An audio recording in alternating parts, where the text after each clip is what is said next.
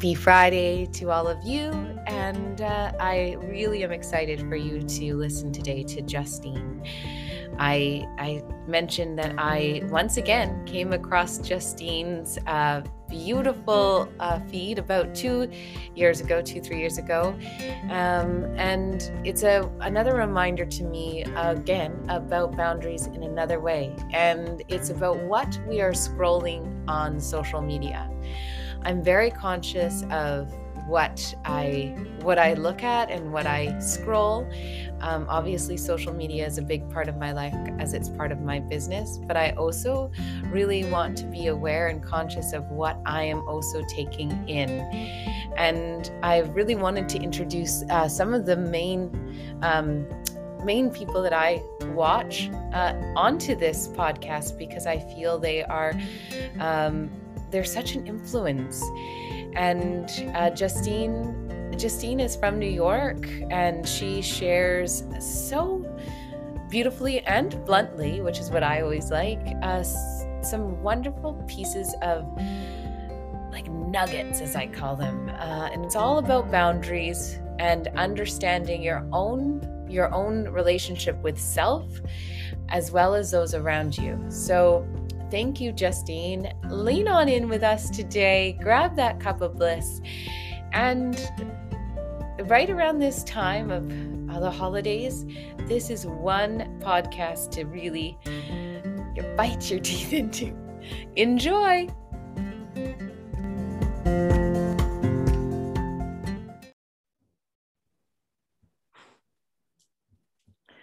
Hi, it's the girl out there right here with you. It's me, Cindy, and this week I am here with Justine Carino. I hope I got that right. And we are going to talk all things relationships today. I am so excited.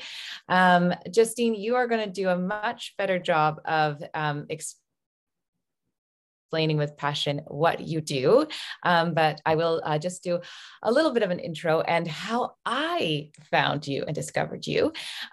You are a licensed mental health counselor, and I discovered you through the wonderful world of Instagram. Yeah. And I found your page. I don't even know how, to be honest. I just your posts hit my heart in a way, and people who know me know that when I find something, it hits that soul, and I know that it's truth. I often will put your posts on my stories for my followers to read. And I work with a lot of couples and a lot of people who are just really trying to dig deep for their own selves. And your words just always resonate so well with me. And as everyone knows, I cry on every single one of my podcasts. So I guarantee I'm almost going to do it now because what you write is so truthful. And it's helped me already, even just in the few years that I've been following you. And it's sometimes blunt. I like what you write. It's blunt and clear, and it's good. And I like that. So if you want to share just a little bit about what you do and how you work with other people, and then we can get into what we are going to talk about today.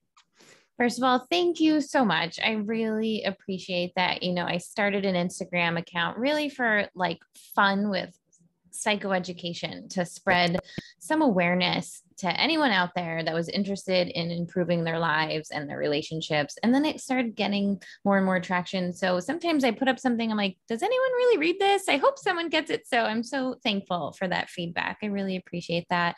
And I'm honored to be talking with you today. So yeah, I'm a licensed mental health counselor, and I have a private practice in New York. And I work with teenagers, young adults, and 20 and 30 somethings.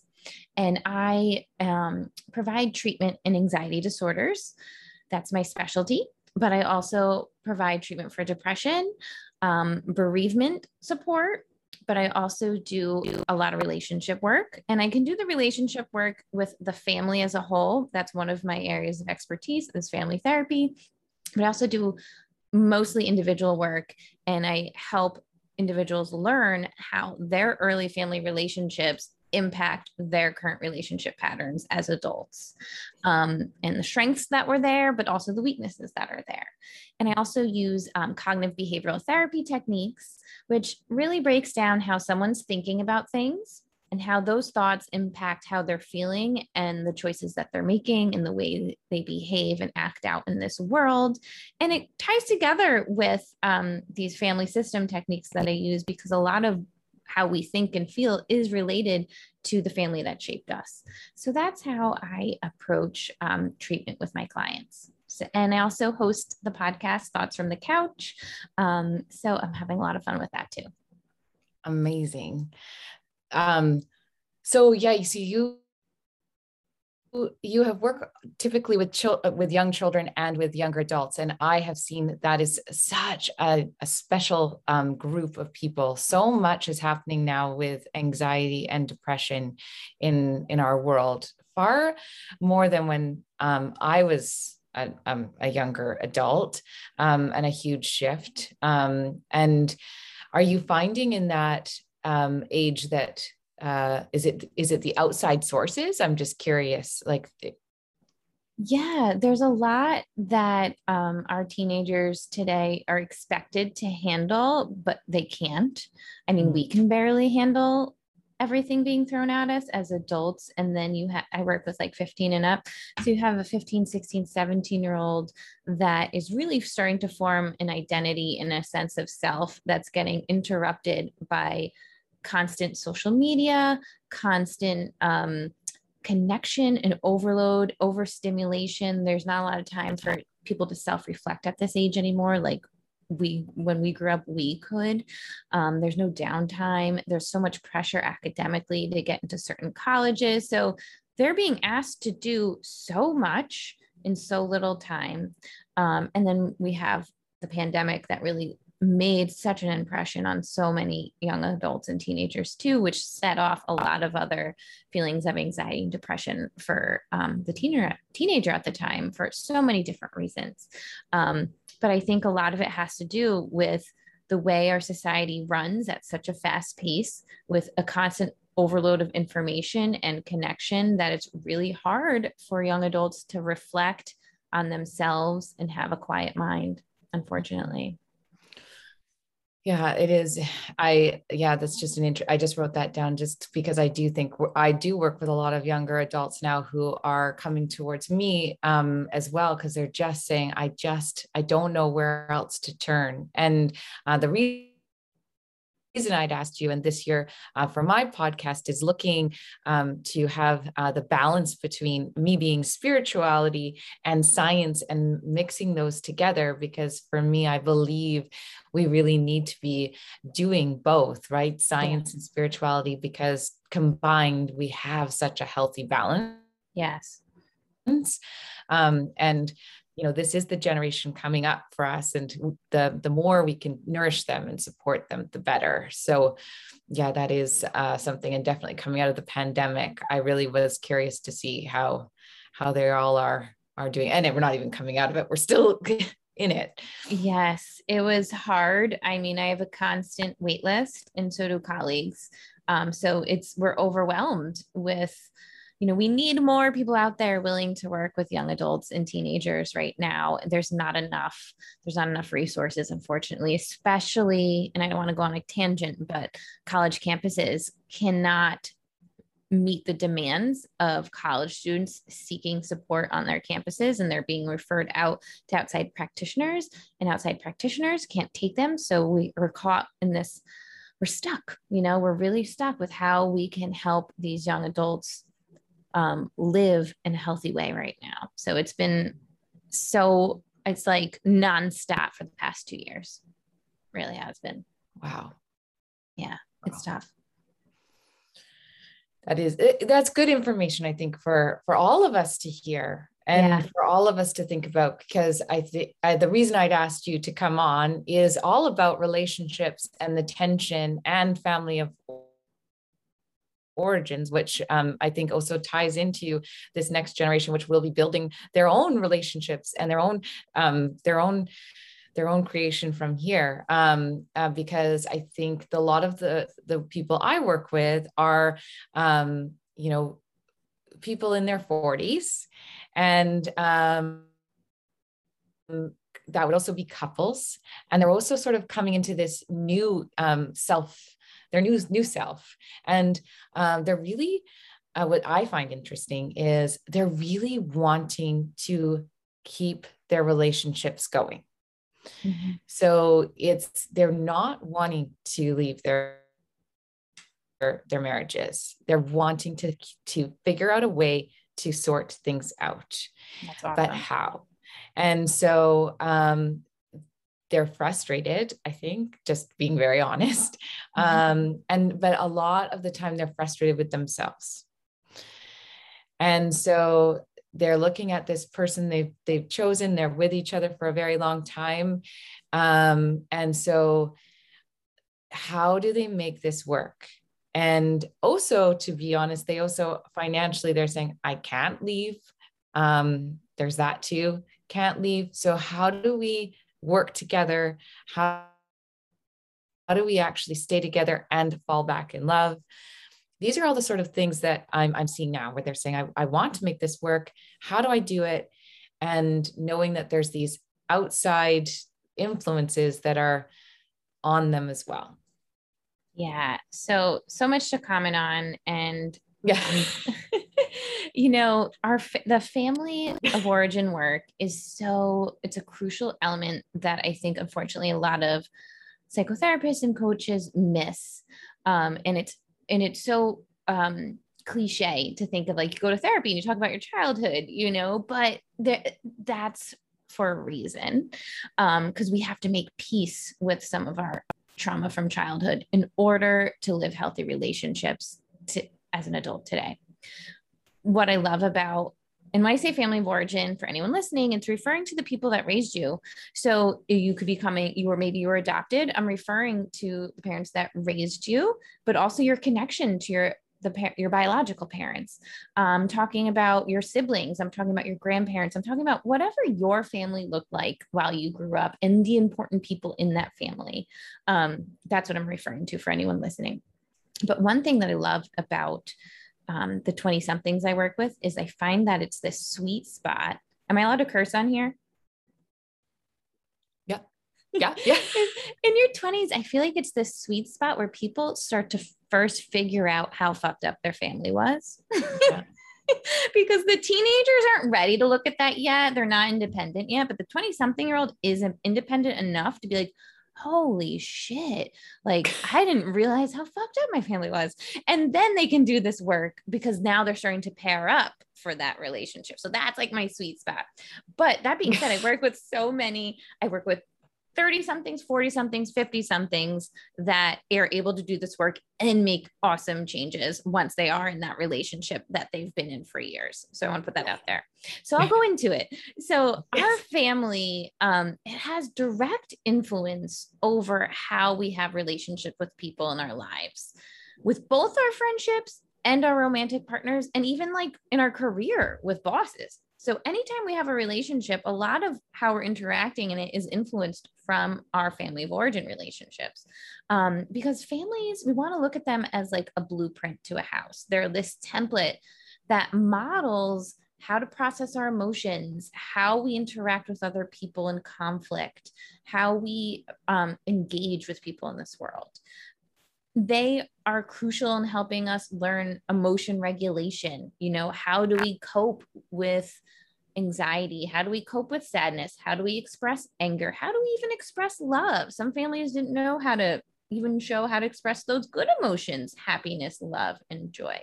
So we're all set up with these modeling behaviors of emotions and relationships that we carry with us into our own relationships as adults. To add to this, families work as a system, right? We each have a role in this system. And these roles were subconscious and they were adapted over time. And they were really based on the circumstances of the family.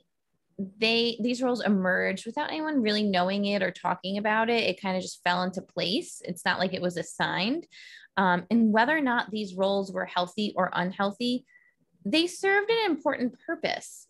They kept like this homeostasis of the family system going, right? And if one part of the system broke off, the system had to rearrange, right? We had to fix the system. And that caused people to rearrange roles at times.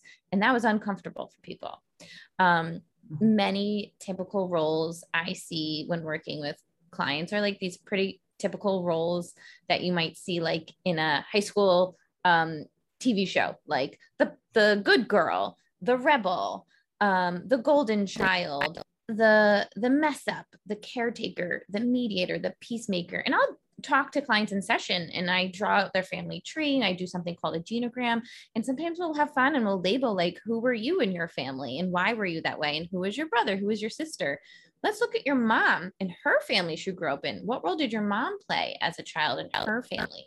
And we really get comfortable understanding these roles and the functions of them. Does that make sense? Yes, 100%. Yeah. So these roles were really useful in childhood for our survival, to maintain the family's baseline, right? They worked for us really well. But as we become adults, we learn that these roles are no longer useful. And actually, they can be really unhelpful at times in our relationships. So sometimes in our romantic relationships, we're still playing a certain role that we're used to, and it's not working. Because your partner played a role in their family too, that they're used to. And maybe these work really well together, or maybe they don't, maybe they really clash. And we have to learn to shed these roles, let go of them, work on ourselves to create this new family, this new relationship, and this partnership to help it function in a healthy way. So when I talk to anybody, we go back in time, we really understand their roles, what their family was like, how they've played these roles out in their life, and when this role has benefited them or when it's hurt them. And sometimes if they're in my office, we realize this role is hurting them and we want to change this role in their life. Wow. It does. That makes perfect sense. I remember when I left my marriage, I listened to one bit of information which said, when you leave your marriage, pay attention to who you get drawn to in your family of origin immediately after, because you're grieving, because that dynamic probably isn't the healthiest. And you are going back to that enabling behavior for yourself as well, because you're still probably not healthy and you are going back to something you're used to. So it was a really good thing for me because I still was sorting, and I immediately went back to, okay, well, who in this family of origin of mine am I immediately going back to, like for advice, for support, all of these things. And I was really paying attention to it going, this is very interesting. This is very similar behavior to who I was married to. Fascinating. Because the topic was who you marry is probably very similar to who in your family of origin you probably, right, you're that same behavior. Yes. And so the information was, until you correct that dynamic in your family of origin, you will continue to have the same relationship in your life. And that's the life lesson. And so it was interesting for me. It was nothing, it's not that person's fault in your family of origin. You needed it. It's like a mirror for you, right? But it's your own behavior that you need to correct. So like you're saying, look at your own role in your family of origin and why you were there and why you're choosing it. And it's not really your relationship's fault. It's for you now to understand your pattern and why you no longer need it in this time. Does that make sense?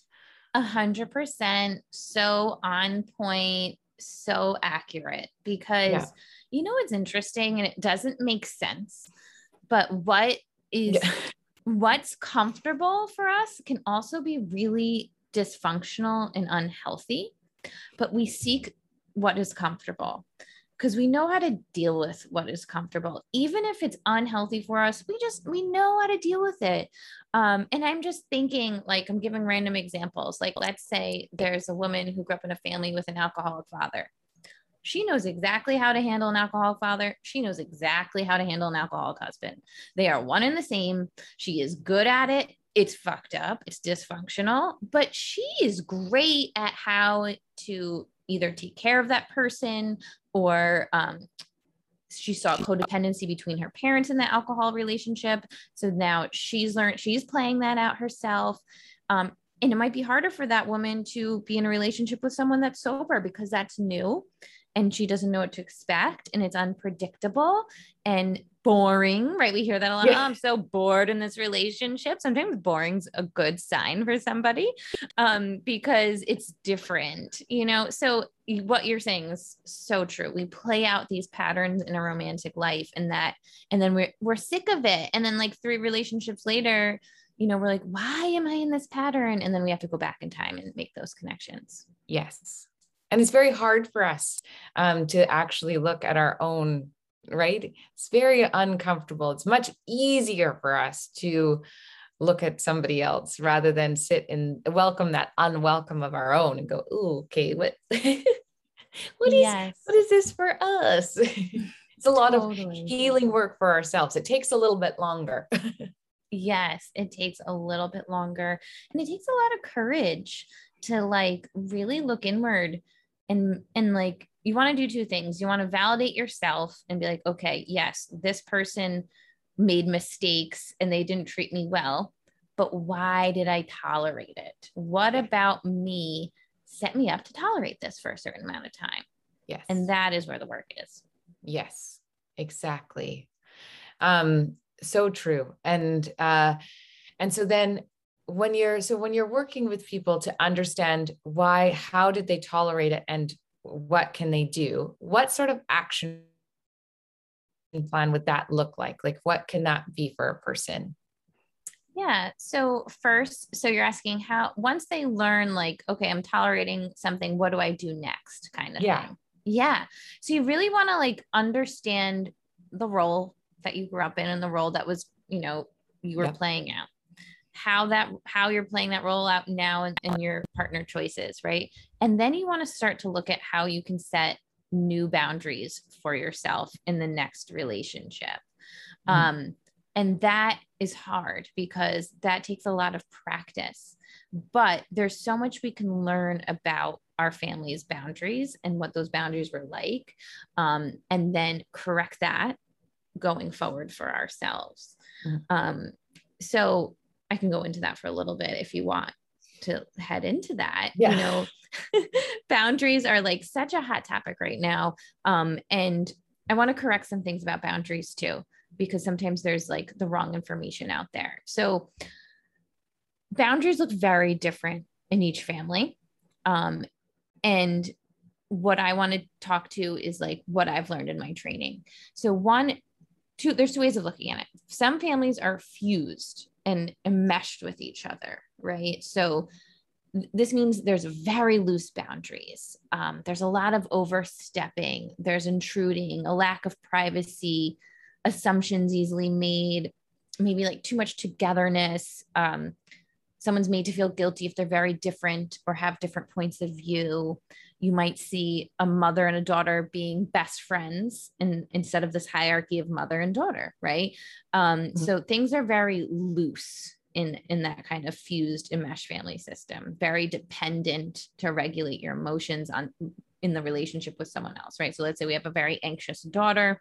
She calls her mother 24/7, crying or asking her to make every decision and guiding her of who she should date, who she shouldn't date. That's an enmeshment, right? This daughter is so dependent on this mother to make these decisions, make these choices. She's looking to her for direction. That's unhealthy, right? We want this daughter to have her own decisions. Then there's another type of boundary that's unhealthy, which is the cutoff, right? So that's where I think information online gets misconstrued. I think there's a lot of talk about toxic relationships, and everyone first thinks, all right, if it's toxic, let me cut it out of my life, get rid of it.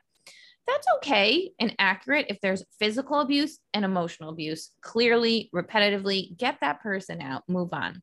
But most of the time, there's this area of unhealthy behavior patterns that can be worked on, but the cutoff is resembling like that you can't tolerate what's happening and you can't find a way to resolve this conflict, and that's unhealthy too.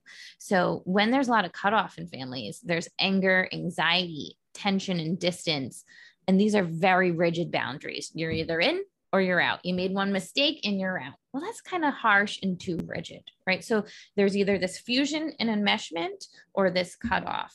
So when a person starts to learn about their role in their family, they also want to assess these boundary patterns in their own family. And if they're playing it out in their current relationship, are they too enmeshed with their partner, right? Are they always making excuses for their partner? Do they enable their partner's behavior? Do they have a hard time telling the truth to their partner because they're afraid of their partner's reaction? Are they dependent on their partner for their happiness or for their emotion regulation?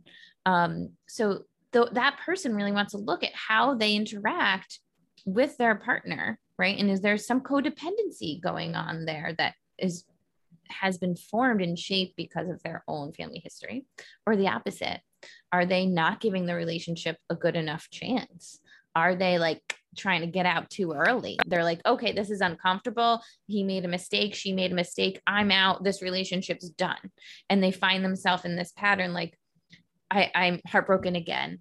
I wish it worked. And then that person wants to think, are they leaving too soon? Are they avoidant? Are they giving up too soon? And is that because of what was modeled to them? Is there a pattern in their family that cut off was what they did? Like, no one's talked to Uncle Bob for 25 years and they don't really know why, but that was modeled like, okay, when we have an argument or conflict, goodbye. And that's not always the healthiest thing to do either. Right. So I hope that answered your question. No, that was good. It was good. That was great. I am just curious about understanding there's so many boundaries, right? And so really, and I think that's, you often don't realize all the different types of boundaries. Even hearing that now, you realize how unique every single system of a family is, and how one family can have such a unique reaction to something compared to another one. And I was talking to you a little bit about how this can get so muddled with, which I've found with my own life, as well as with other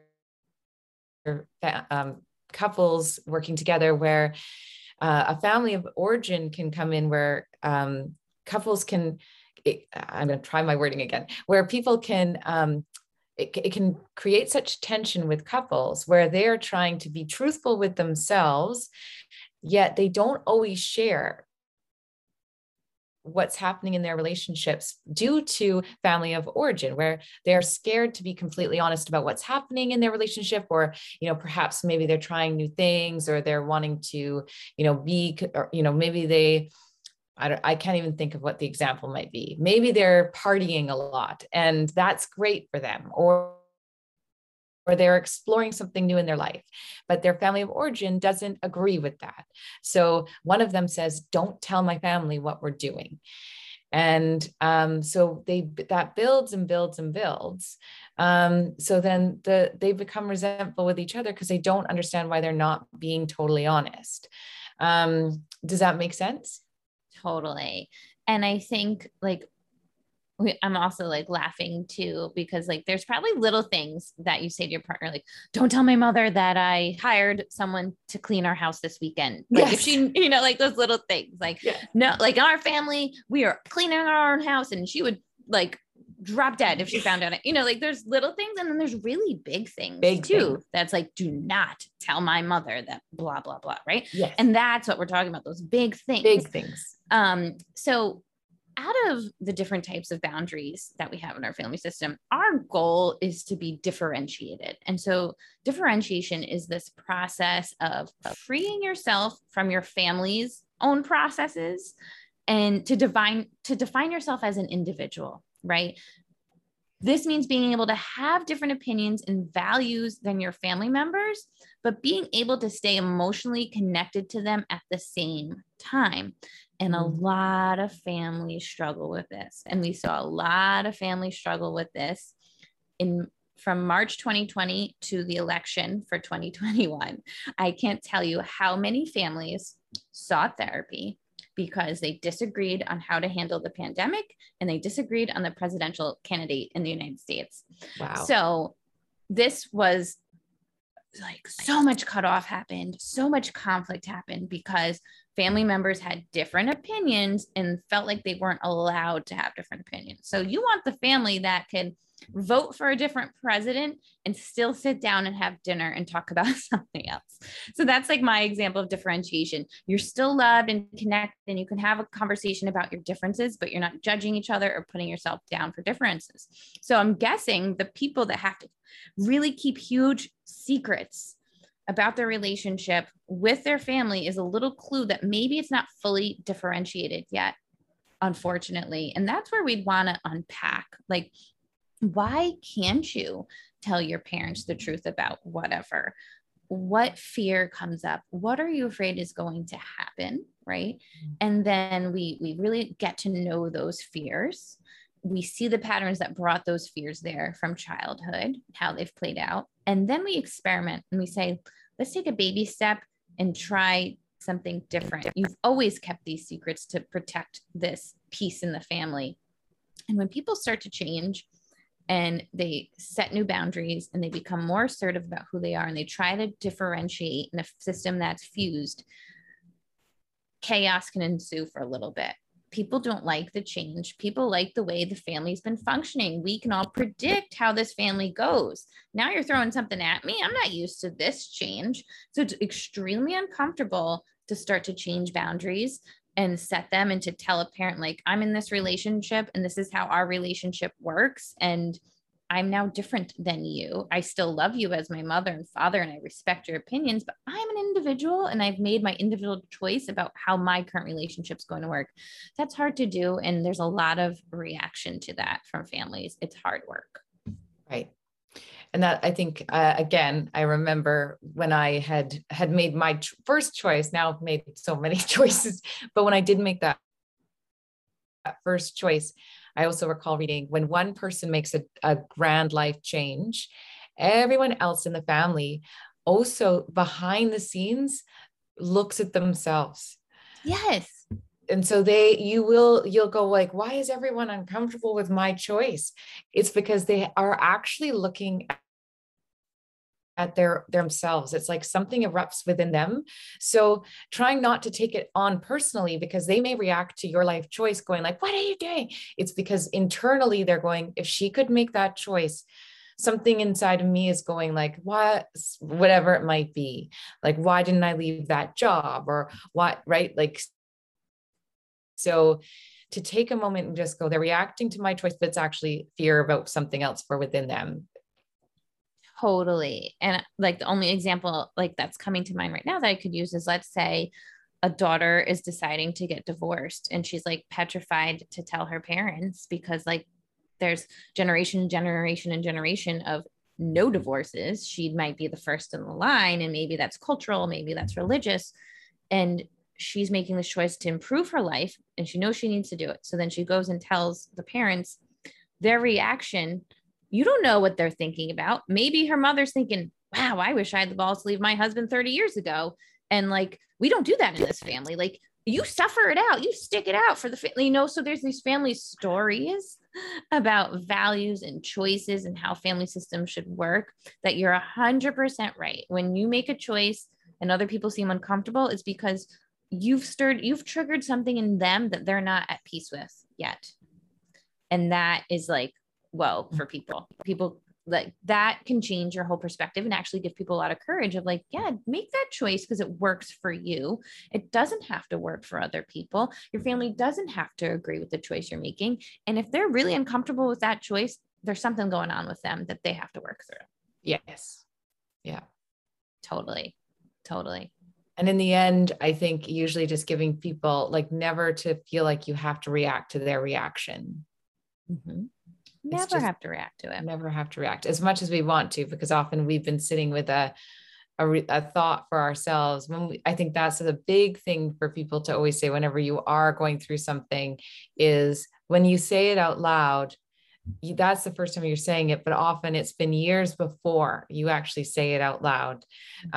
So to always know that they're hearing it for the first time, so their reaction is going to be bigger. And so you just give anybody time to process that.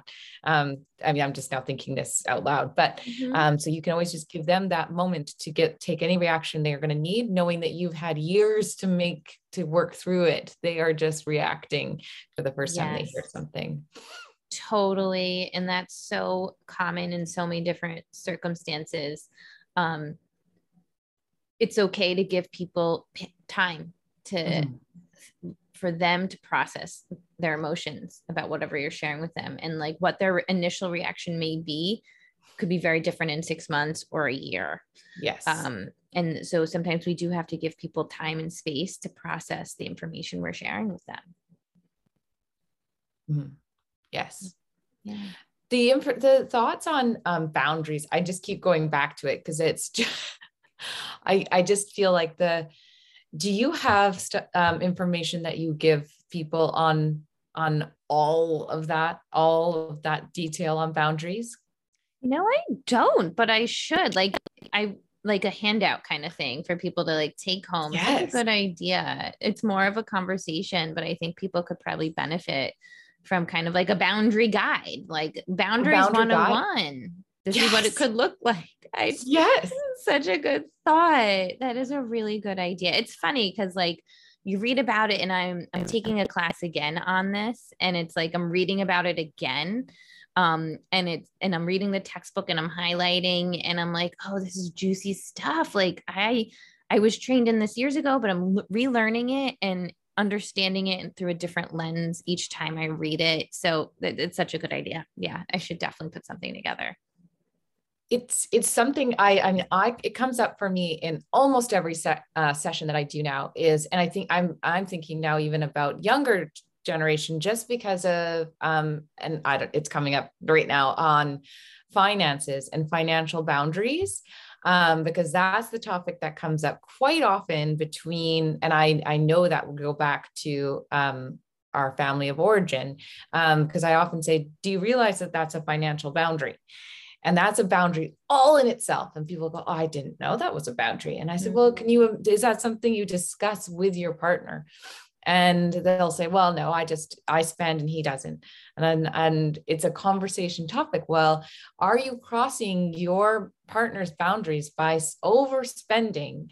And, when your partner doesn't want you to spend. And so each of you understanding what your boundaries are, even that one boundary, and how that can build resentment between two people when one wants to spend more and one doesn't want to spend more, and how you can create, something around that so that boundary no longer needs to be crossed.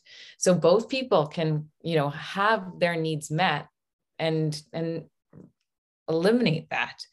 And so they'll both look at me and go, I never thought of that. But that in itself is so huge. And finances are a huge point of contention in relationships. Yes.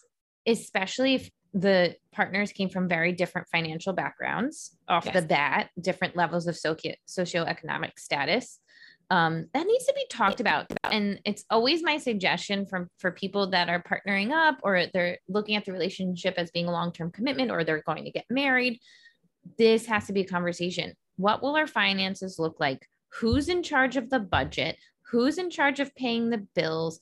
It's part of like what we call a relationship contract. Like we all have these unspoken relationship contracts. You say the same thing? Yes.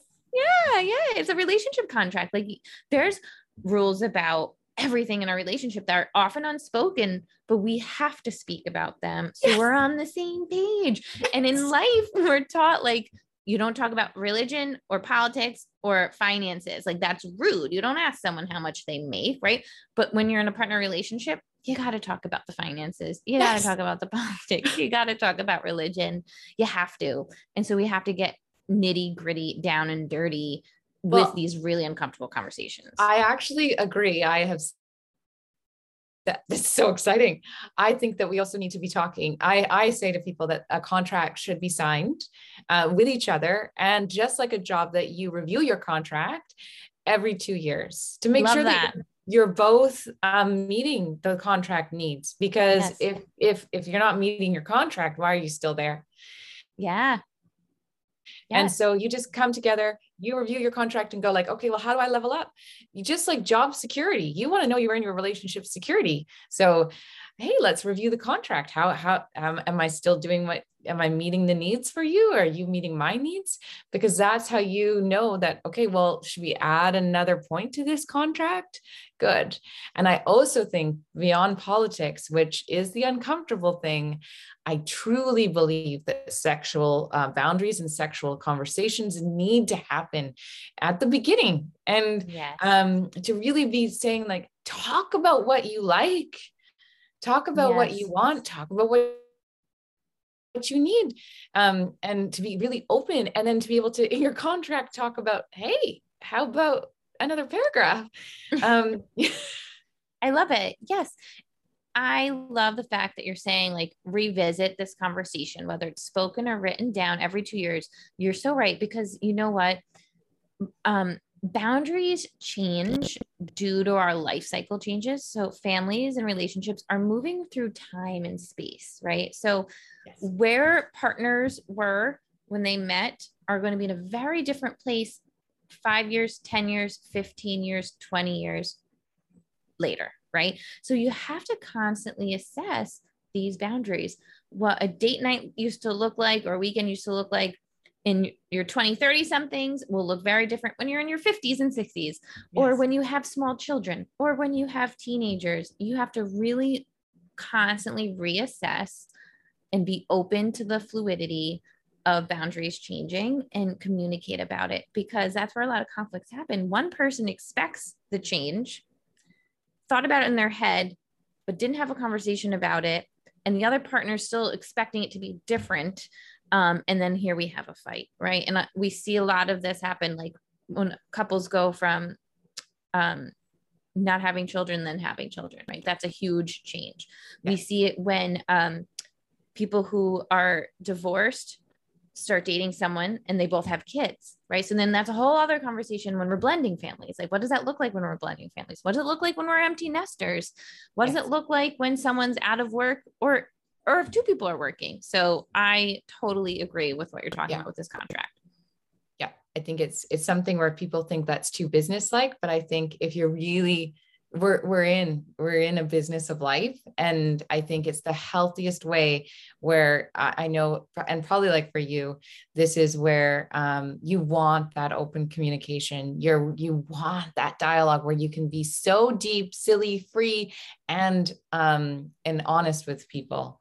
So, and that's where I've said this where it sounds blunt, but I'm like, you know what, if you're going to be in a long-term relationship, the reality is that relationship will die and bloom again, and be okay with that. See it as that the death, the start, and be all right to know that at points you're not really going to like each other, but know that that's why you're just going to be like, okay, here we go. It's like you said, a season, like it's just, and here we go, but we're going to review and die and review and die and over and over. Yes. It's funny. I had a colleague say to me last week, she remembers like when she had her third kid, she looked at her husband and was like, oh, I remember I hate you for the first year after a baby's born. And like, we know for this year, it's going to be rocky and it's going to be rough, but then we get back on the same page, right? So it's okay to be out in the open with your partner about the changing of the contract. You know, what you're able to do as a partner now might look different in 2 years. And I love that you encourage that with your couples. Yes. Oh, this has been so good. I'm so glad. Thank you. So I always like to end it with, if you could give one sort of little piece of advice for people that are, and I'm going to say with couples, one piece of advice that you would give for them if they were looking for something to do on a, I mean, we've done a lot of things, but maybe if they were looking at working with their family of origin, what would that be?